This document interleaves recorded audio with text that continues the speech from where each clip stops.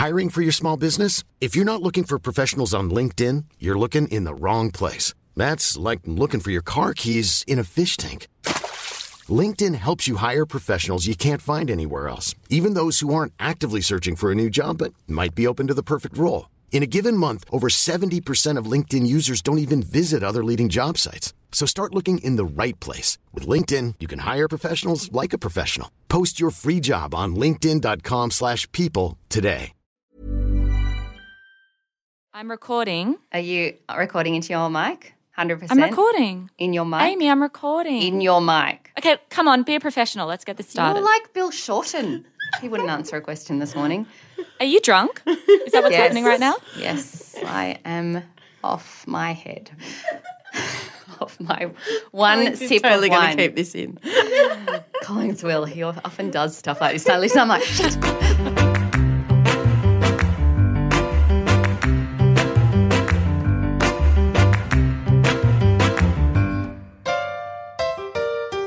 Okay, we are live. Welcome to the Millennial Divide from, where are you? Amsterdam. Amsterdam. I'm often forgetting because I'm so well-travelled. You really are.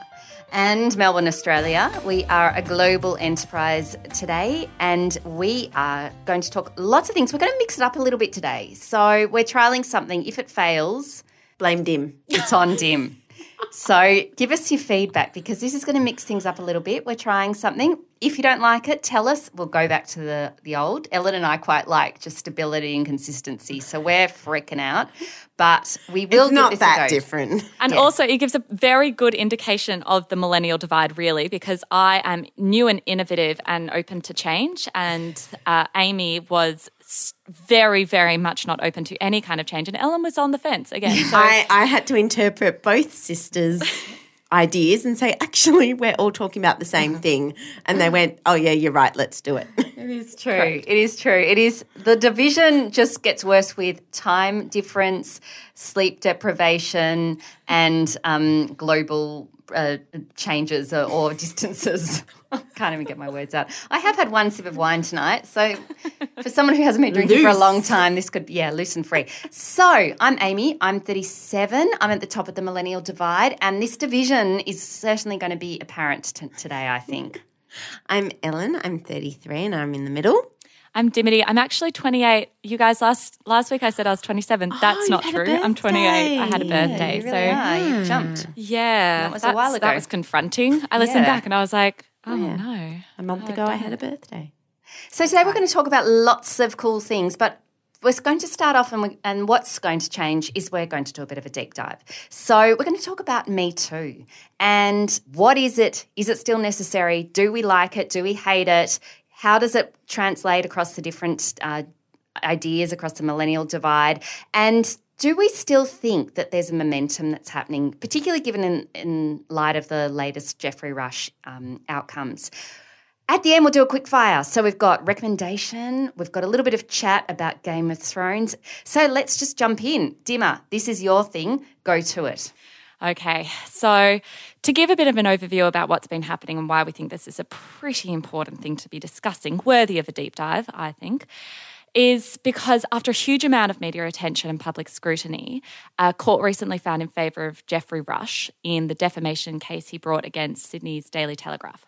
So this case centred on allegations that Rush had engaged in inappropriate behaviour, that's a quote, toward a female actor in a 2015 and 2016 performance of King Lear. These allegations were printed in the Daily Telegraph, and at that point, the accuser's name was undisclosed. So the person who was accusing Rush of this behaviour didn't speak directly to the Daily Telegraph. She had made a confidential complaint to the Sydney Theatre Company after the production had actually finished. So she'd requested that Rush not be made aware of the complaints at that time.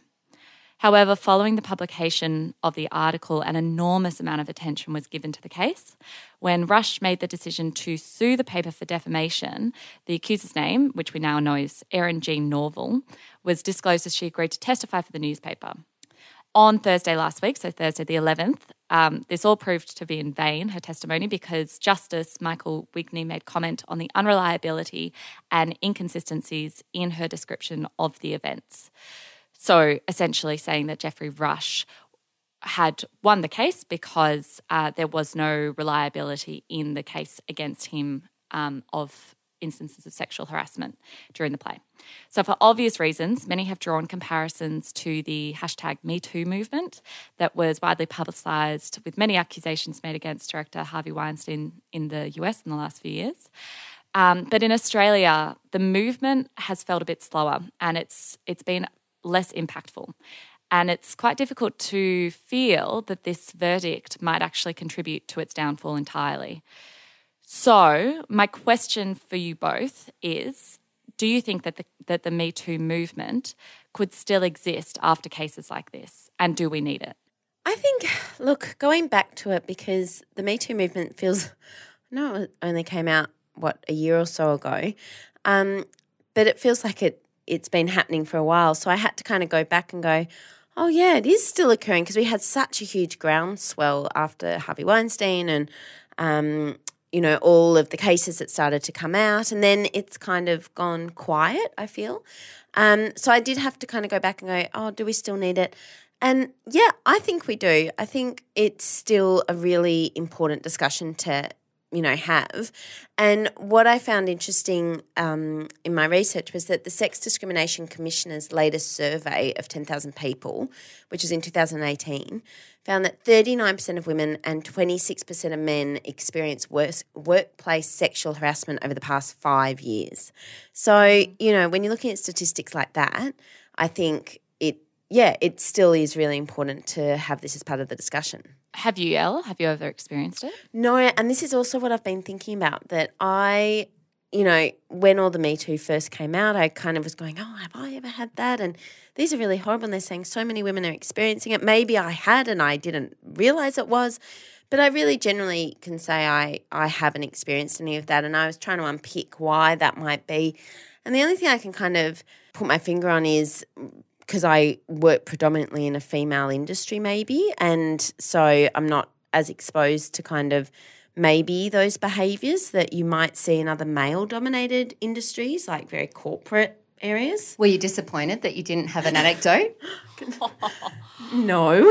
Solidarity. Is it like when you get, like the other day I got woof whistled and I was like, oh. Still good. No, that's not That's appropriate. terrible, Amy. That is so bad. I'll take when what did I you can get woof whistled? Was it with your daughter? It was. So it was a bit orcs. Oh, that's It was a bit gross. orcs. It That's was even gross. more gross. I know. Have you, Aim? You guys are so out of touch. I know. Oh, yeah, but I've worked in male-dominated That's what I industries. mean. So that's what I think it is with me, that it's, I'm a teacher and a primary teacher, so it's very female-heavy areas. So it would be – and the guys are – genuinely very in touch with their feminine side, and they're very aware of females and how to talk to them and how to interact, because that's what they're surrounded by all the time. Yeah. So I think they have a very different way of interacting with women than maybe in a male-dominated environment. I don't know, that's just me. Yeah, I mean, I certainly started my career in a male-dominated industry, 15 years ago, where it was very different. And as a young female, you just sort of had to put up or shut up a little bit. And you were seen as a bit painful if you raised something. So I once sat at a dinner with about 30 men and older men, and they spent a good 20 minutes talking about my bra. They didn't? Yeah, at the dinner table. Oh, my gosh. And it was a work function that I was there for. And How old were you then? I was 25. Do Really? you think, going back, I know not the fact that you're older, but the fact that the Me Too movement has happened, do you think as a 25-year-old you would now be able to speak up, or do you think it still would be taboo? No, but I don't think they would do it, and I think there's more license for others to jump in to correct it. My boss at the time was a man, and he did intervene to shut down the conversation, and I did get a follow-up apology by the ringleader the following day. That all had a lot to drink, but it still went on, and I was a very young, much younger than. And also the power imbalance. So, no, I wouldn't have done it because I was the junior and it was the way that my career, I sort of had to suck it up a bit. And I thought, and I knew instinctively if I didn't laugh along, then I would be a problem and I probably wouldn't get other work because it was with a cross industry event. So there were lots of people there who would impact my career across the board. So I just knew you don't mess with that. So I'm kind of a bit done with Me Too. I know that's a bad thing to say. And Dimmer, when I alluded to that earlier, you're like, oh, Me Too. But that's exactly what I was saying. I was like, Amy, that seems like a really inappropriate comment in light of all of the women's and their experience. But yeah, if that sounded like that to you, that's an interpretation. So it's just different, I guess. Yeah. That's pretty much how we roll. But because I've been at the other end, and this was actually pre-Me Too. So I'll give you another story where one day I was commuting Melbourne, Sydney. I used to do that a lot with a job. And I ended up sitting next to the former CEO of a very big, large company. And he and I got chatting and we had a lovely conversation. He had daughters my age and he was just a really lovely guy. And he basically, during that flight, suggested that he'd be available to mentor me a little bit. And it wasn't a formal thing like that. It was more informal. But if I wanted to have a coffee to chat about my career, well, he was up for that. Anyway, I followed him up because it was an amazing opportunity and I really I thought, brilliant, that's great. Guys have this all the time and finally I've got someone who I can sort of, lean on. And we caught up once and he said to me, I just feel this is a bit inappropriate. I feel uncomfortable. And we never caught up again. And he was an older man. Yep, it was completely platonic. I got no vibe from him. He was completely above board, but he felt that it was that the optics weren't great. And so as a consequence, I lost this amazing opportunity for a mentor. And that's where I get distressed because I actually think sometimes Me Too can inadvertently have a detrimental impact on women seeking male mentors in some respects. And Forbes found that 3 recent surveys arrived at the same problem, that a growing number of men report being uncomfortable or afraid to work alone with women. So it's that whole kind of Mike Pence thing where he said, I'm never going to dine alone with a woman. A lot of men are saying, well, I'm going to go into the office and leave the door open if I talk to them, or no, I won't mentor them, and take them out for work dinners, and this kind of growing concern with it, which I get. But I hadn't thought about that. But isn't it also just women have never wanted to have this advancement? It's just, have advances made on them. It's just now that they're speaking up about it. So it's actually, well, if you're unsure about your behaviour, it's probably the wrong behaviour. Just don't. Yeah, but I do see the optics thing. I really do. I do see that if men are a bit uncertain and they're having to relearn the world a little bit in a new light, and not to put blame on anyone, but I do kind of see that at the moment there's a transition happening, and if you wanted to err on the side of caution, then it's easier to not mentor a young woman than it is to put yourself out there and potentially threaten your career. If that's your choice. Oh, I feel really confused about this now. I had a really, really clear argument and I really understood my thoughts, and now I'm really lost and I feel unsure about everything. What was your clear argument? Well, my clear argument was Amy's an idiot and the Me Too movement is very important. So she's actually won me That's over your default. Oh, really? Yeah, because I get that. I don't want a world in which it's, I've never wanted a world in which men are demonized and women are the victim and men can't, feel that they can't act in a completely normal way for fear of what the perception of their behavior might be. So, but then I'm also like, well, and I think the thing with this case is that sexual harassment has a huge grey area. And that was what was being dissected by this court, which was awful. And I think this whole case was awful and should never have happened like this. But what ended up happening was a complete line-by-line dissection of sexual harassment with different interpretations and different perceptions of the same events.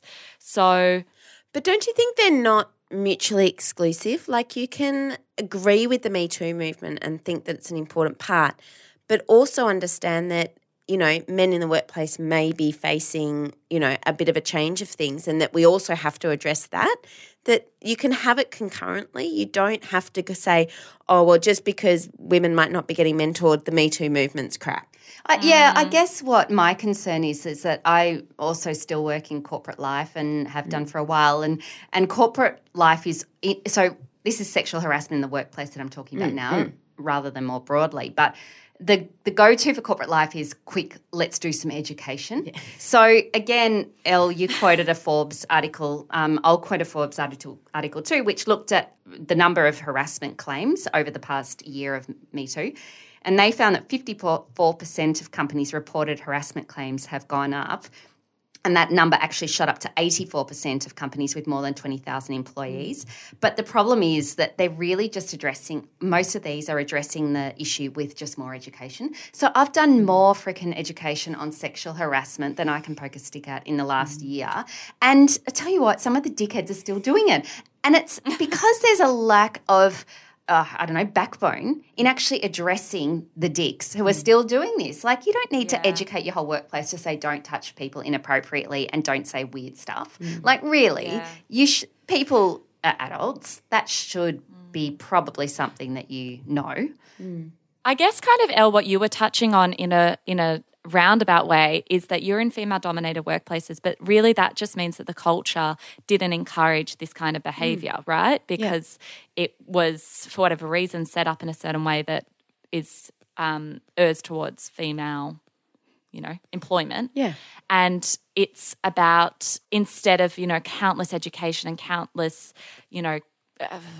news articles or calling it out or protests or rallies and things, it may be about setting up a culture that doesn't encourage this kind of behaviour. Because when I think about my experience, and I also have worked in incredibly female-dominated industries across the board with my 3,000 different jobs I've had, except for one, which was in property.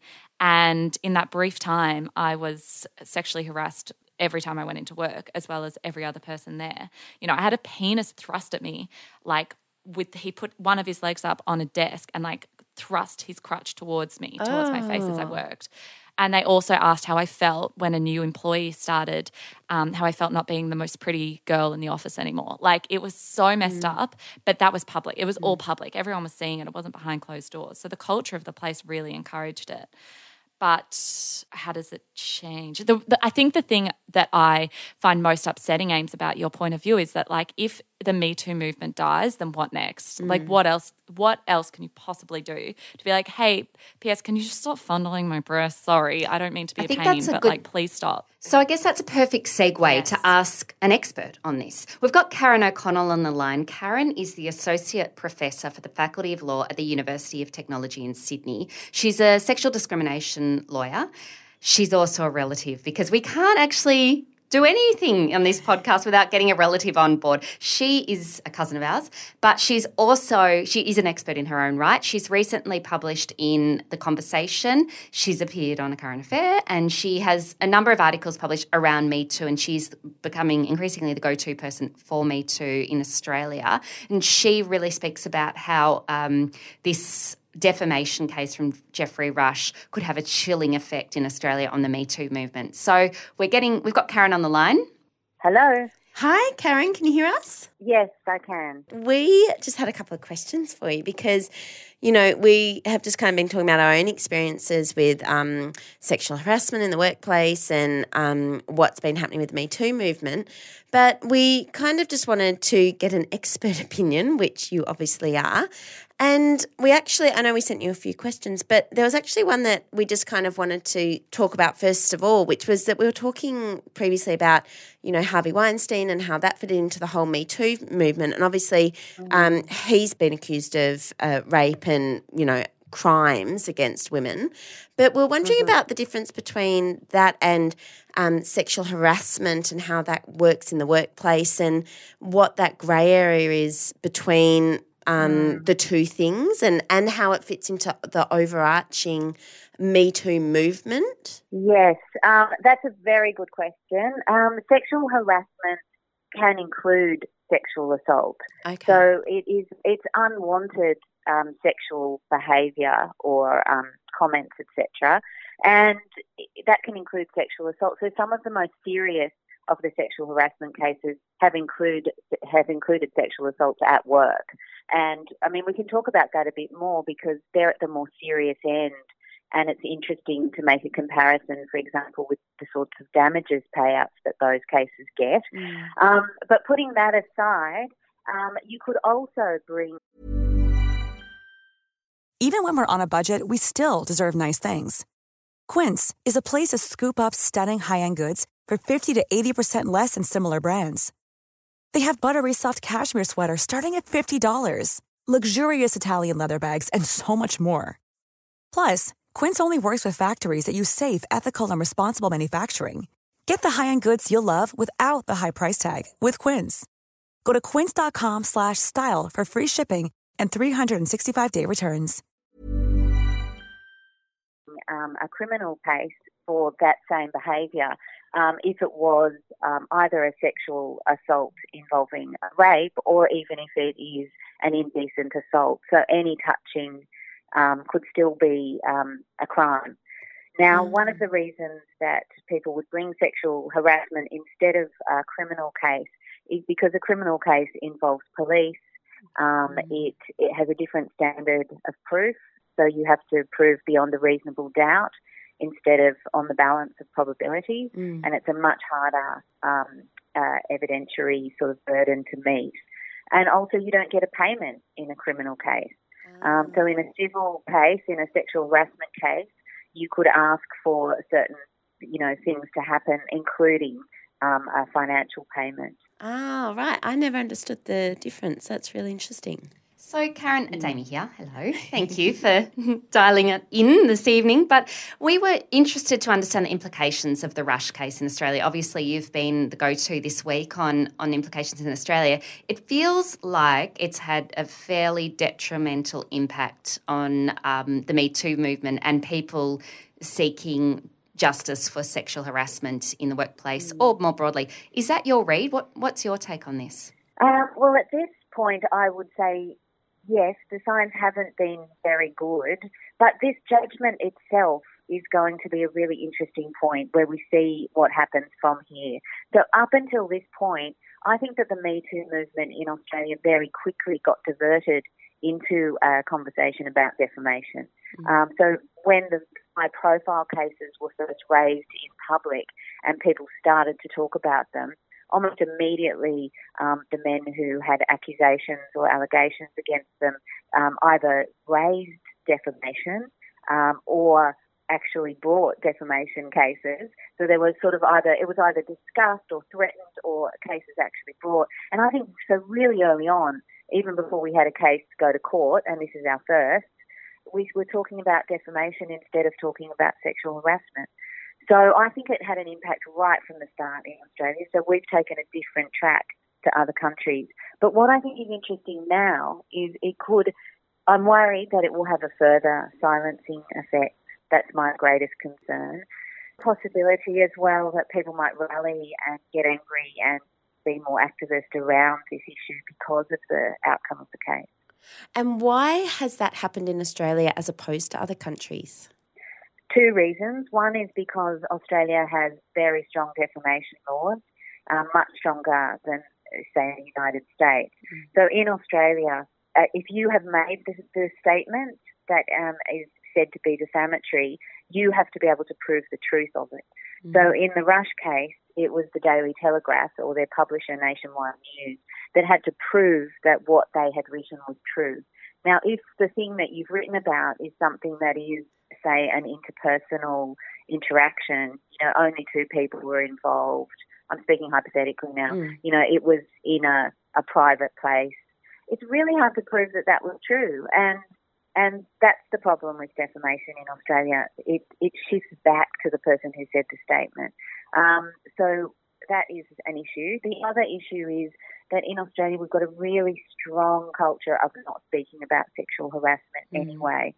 And the reason for that is because reporting rates are really low for a start, but I think it gets exacerbated because none of it is out in the public realm. When people make complaints, they're usually private. And there's unlike somewhere like America where a lot of people litigate and it's out in the public gaze and it gets reported and everyone talks about it. But that doesn't happen in Australia. It all happens kind of behind closed doors, if you like, in private agreements and conciliations, where people actually aren't allowed to speak about it as part of the agreement.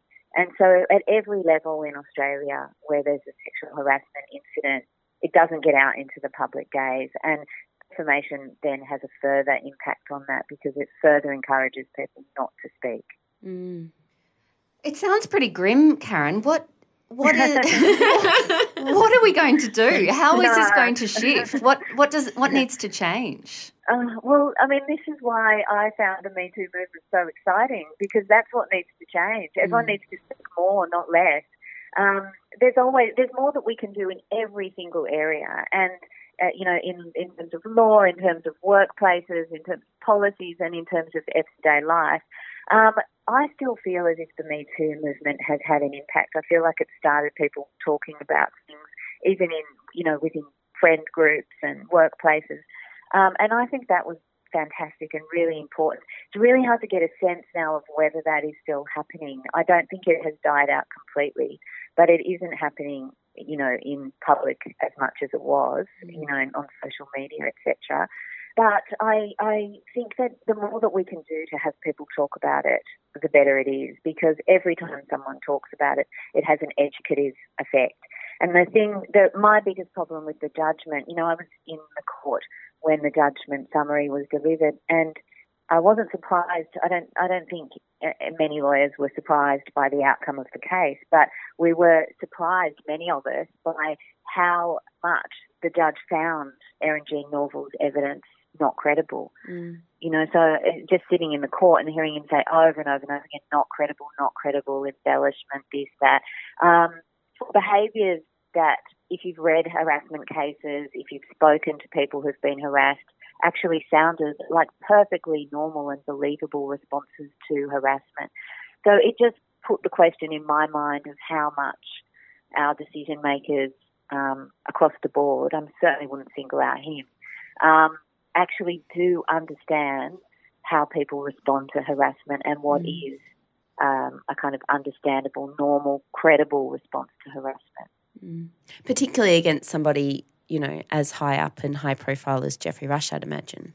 Well, I think that even in a professional context, the idea that women all of a sudden, one thing will be said to them or something will be done and they will just cut off from that person and never interact with them again.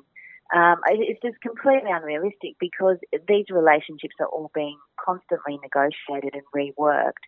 And a very common thing for women to do, understandably, I think, is for them to try and shift the relationship as opposed to just cut it off. And in that process of trying to manage it and in the meantime often hoping that it's not what you're worried is happening, so trying to test the waters, see whether you can shift it onto a safer ground, see if you can make it more friendly, see if you can make it more paternal, try and just move the relationship into something that will still be functional. That process is complex, and it's not black and white, and it cannot be a consistent thing. So the judge, and law anyway, looks for consistency in evidence. But I think that requiring consistency in situations of sexual harassment is just not realistic. Yeah, it's a really interesting point you make, Karen, because that in itself brings up so many questions and issues, both from perpetrator and victim, and also on the changing relationships that older men and younger women in workplaces have, and how we all navigate this new world so that there are clear lines, but at the same time there is that capacity to have ownership of the relationship. And exactly as you say, it's not surprising if someone feels that they've been harassed, that they want to take a little bit of control and have a bit of power. And some of that may be by adapting a behaviour that could be misconstrued as potentially encouraging or joking along with the behaviour. And I guess that's where it becomes very grey. And one of the things we were talking about earlier is, does this threaten the capacity for older male and younger female relationships in the workplace, particularly from a mentoring perspective? And I guess that's the fear. Yeah. What are your thoughts on that? Well, I think that would just be terrible. I mean, I think that we need to accept that relationships, any relationships, professional, otherwise, all relationships are a process of communication and negotiation. And I think it is such a shame if people use something like this to shut down. Now, the reason that I say that too is because I think traditionally women have been the ones who've shut down. It's not that that sexual harassment or complicated relationships didn't happen in the workplace before. It was just that women just wore it. Women moved jobs, or they if they could afford it, they maybe dropped out of work. You know, it was really women having to adapt to workplaces that didn't really suit them. And so it's great that that's stopping. You know, that's a really fantastic thing. And so to respond by saying, oh, well, we just need to shut down something else, maybe older men, you know, working with younger women or whatever, to me, that's no kind of advancement. I think we just have to just get straight into the messiness of it and talk it all through and work out the best ways to work together and just do it that way. I don't think there's any other choice. Now, the kinds of conversations we're having around defamation maybe do sound a little grim to you, but, you know, sexual harassment law has identified and recognised some of these very things. For example, there's a case that's quite old now where a woman participated in a very sexualised workplace, and she still successfully argued sexual harassment because the judge in that case said everyone has a right to draw a line somewhere. So even though she, in order to just sort of survive in this workplace, she participated in some of the behaviour, but eventually it got so bad she just said no. And, you know, so I think that's been, I think that case is about 17 years old. I mean, we've recognised for a long time that these behaviours can be complex. They don't have to be black and white. So I think we just need to get more sophisticated, not less. Yeah, it's a really good point that I think particularly Australians, we don't like getting down into the dirty often. We don't like having the open conversations, but it's refreshing to hear you say that that's where we have to get to. And also it's clear action. I think at the moment people feel a little bit weary maybe with Me Too potentially, and also because I was commenting that a lot of it is about just education that seems to be thrown around so much. But it's not education. It's about changing the conversation by the sounds of what you're saying. Well, it's interesting because, you know, when people talk about education in the context of sexual harassment, I mean, we've made lots of mistakes there as well. I mean, employers are supposed to put in place policies and then train their staff. But, you know, some of the most recent social science research shows that you can actually make things worse with the training that you do. So we can't just say education or training and assume that whatever we say is going to directly just change everyone. Because, for example, some of the forms of training or education on sexual harassment just exacerbate stereotypes about women, you know, that they need special treatment at work, or that, you know, they're weaker, or, you know, or that men and women, as you say, maybe shouldn't work alongside each other. So, you know, you can't just say, oh, education or training, and that's just the end. But there just is no other way except looking at, you know, the actual institution or the actual relationship and working out what works best for that. Karen, this has been so enlightening. Thank you so much for your time. Really appreciate it. I can see why you're busy this week. Yeah. Go for. It's a great pleasure. It's such a pleasure. Thank Lovely you. to chat. We'll speak to you soon. Bye. Bye-bye. Okay, I'm back on board with Me Too. Yes, Amy, yes. Karen does that to people. She's so clever. She's very so clever. Empowering. Yeah, really. Yeah, I'm going to get out there and I'm going to start #Me Tooing it. I'm so glad. We've gotten everything we need out of this deep dive, I think, personally. Okay. So on lighter topics now. Game of Thrones. Yes, I put this one in because I had a question about whether I can probably guess whether you've watched it or not. Amy's a hard no. I already knew that when I put it in the WhatsApp. And Dimity, I think... Soft no. You're a soft no. I would no. say you'd be a soft no. You'd be like a watch every episode now and then. Yeah, I'm a dabbler. I like to be part of the conversation and I don't like feeling left out. So I will do as much as I need to do in order to, you know, be with it. Yeah. So, you know, the first episode of its 8th and final season has just been released. It was released in America on their Sunday night and in Australia on Monday. And it seems to me that you either love it or you haven't watched it yet. That's kind of how people I think fall. someone described it as the 1%. I'm literally like the solo person on the island who has not watched Game of Thrones. No, because I think I'm even worse because I have watched it. In fact, I think I've watched a season. I've jumped in and out, and I'm just kind of indifferent. So I'm like the 0.0001%. You really are, because I don't see how you can be indifferent to it. I just think you get so hooked by the stories and the drama and there's dragons. Yeah, that's where it lost me. Yeah, the fantasy. Yeah. But the dragon, it's the human element behind the dragons. Yeah. Great. Nah. All right, I'll take on board your recommendation, Elle. I will continue to watch it so that I can talk about it with other people and seem cool. Okay, if you're watching Game of Thrones, tell us why we're wrong, why we should get on board. Talk to Elle about it on Insta because she obviously needs a friend. Well, look, having said that, I didn't watch episode 1 because I spent the whole night trying to get the Foxtel passwords from my in-laws and our parents and couldn't get onto it. And I was desperate. And I did realise that a lot of it was because of the hype, that I was so desperate to watch it on Monday because on my Instagram feed all day, everyone was having, Game of Thrones parties and, all of that kind of thing. And I wanted to be part of it. And my husband couldn't understand it. He's like, you're really invested. I'm like, I just want to watch it. So, all right, no spoilers, please. Yeah. Tell us what you think, and I haven't even seen one episode, not one. So well, I don't know. Watch one. I will watch one. On other recommendations this week, Elle, I do like this one. Yes. So you've got another one. Because you recommended it to me. I did. It was my recommendation. And now Elle, in her glory, has brought it back. So it's a book and it's called Normal People by Sally Rooney. And Amy had given it to me and I recognised the name. I went, where's this from? And I realised it was on my notes page on books to read, which I always keep updated because I'm a book nerd. And I was like, great, this is out at the library when I went to look for it. So yes, it's by Normal People. It's called Normal People. Sally Rooney's an Irish author. She's 28 years old, so right in the millennial generation. And it's a novel about a complex First book, though, isn't it? Second. Oh, it's a second. Okay. Yeah, it's a second book. Christ, she's making me feel quite inadequate. Her first one is Conversations with Friends, which is also supposed to be exceptional.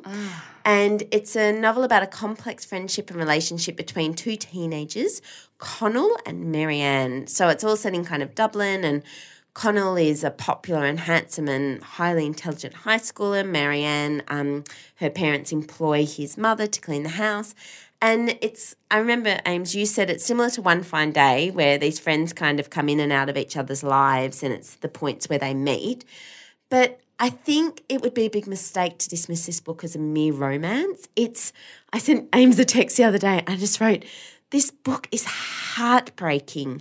And it pulls you into their lives and takes you back to that fraught early 20s, late teens where the simplest actions can be misconstrued and your heart just splinters, and I just can't explain it any better than that. It's so beautifully written, and it's set in the early 2000s as well, so there's a lot of references to those and to what's happening in the world at that point. But yeah, if you need just a beautiful written book, it's a really great one. Yeah. Say the name one more time. What was Normal People by Sally Rooney. People by Sally. You're writing. Thanks, cheers. Yeah, get on board. It is a beautiful book and one that's got a lot of depth to it. So I will support that one. I have read that one and it is not involving dragons. So it's a win from me. Okay, so that's been the Millennial Divide. If you've liked what you've heard, tell us what you think about a deep dive. We're giving it a go. We think that there's merit in this. We are willing to adapt back if you feel that there is no merit, but we are interested in going a bit deeper into issues affecting millennials that span different opinions and issues and experiences. So we will keep doing this and pick topics that are relevant to this generation. But tell us what you think. So you can like us on Facebook and follow us on Insta. You can rate and review us on Apple Podcasts. I always forget. I call it iTunes. For free. For free. You can download, subscribe. And we will see you next week with another big episode. Thanks for listening. Bye. Bye. Bye-bye.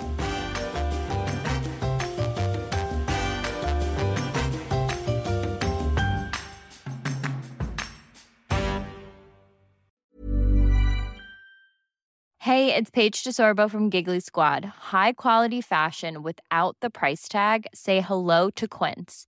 I'm snagging high-end essentials like cozy cashmere sweaters, sleek leather jackets, fine jewelry, and so much more. With Quince being 50 to 80% less than similar brands.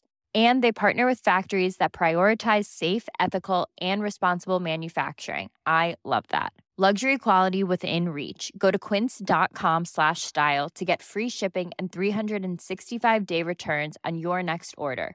Quince.com/style.